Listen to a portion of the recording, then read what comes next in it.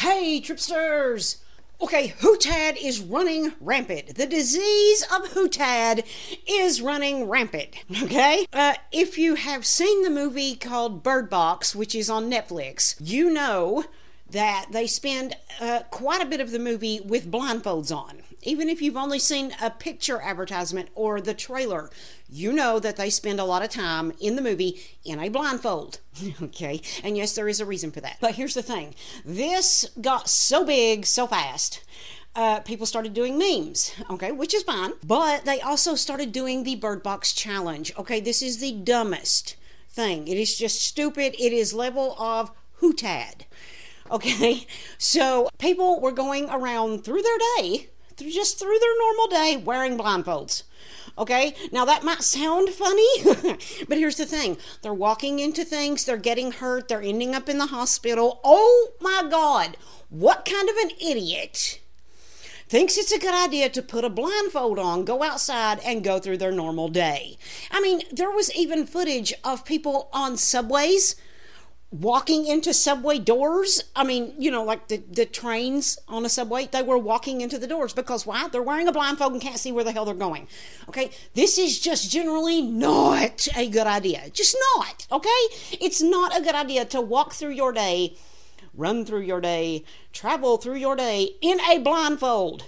Okay, it's just not. It's just stupid. It got so bad that Netflix had to make a statement asking people not to do this and to not get hurt. Oh my God, that's how bad it got. Okay, so, you know, don't be stupid. Don't show your HUTAD. And for those who may not know what HUTAD is, it is a word that I made up, and it's spelled HUTAD.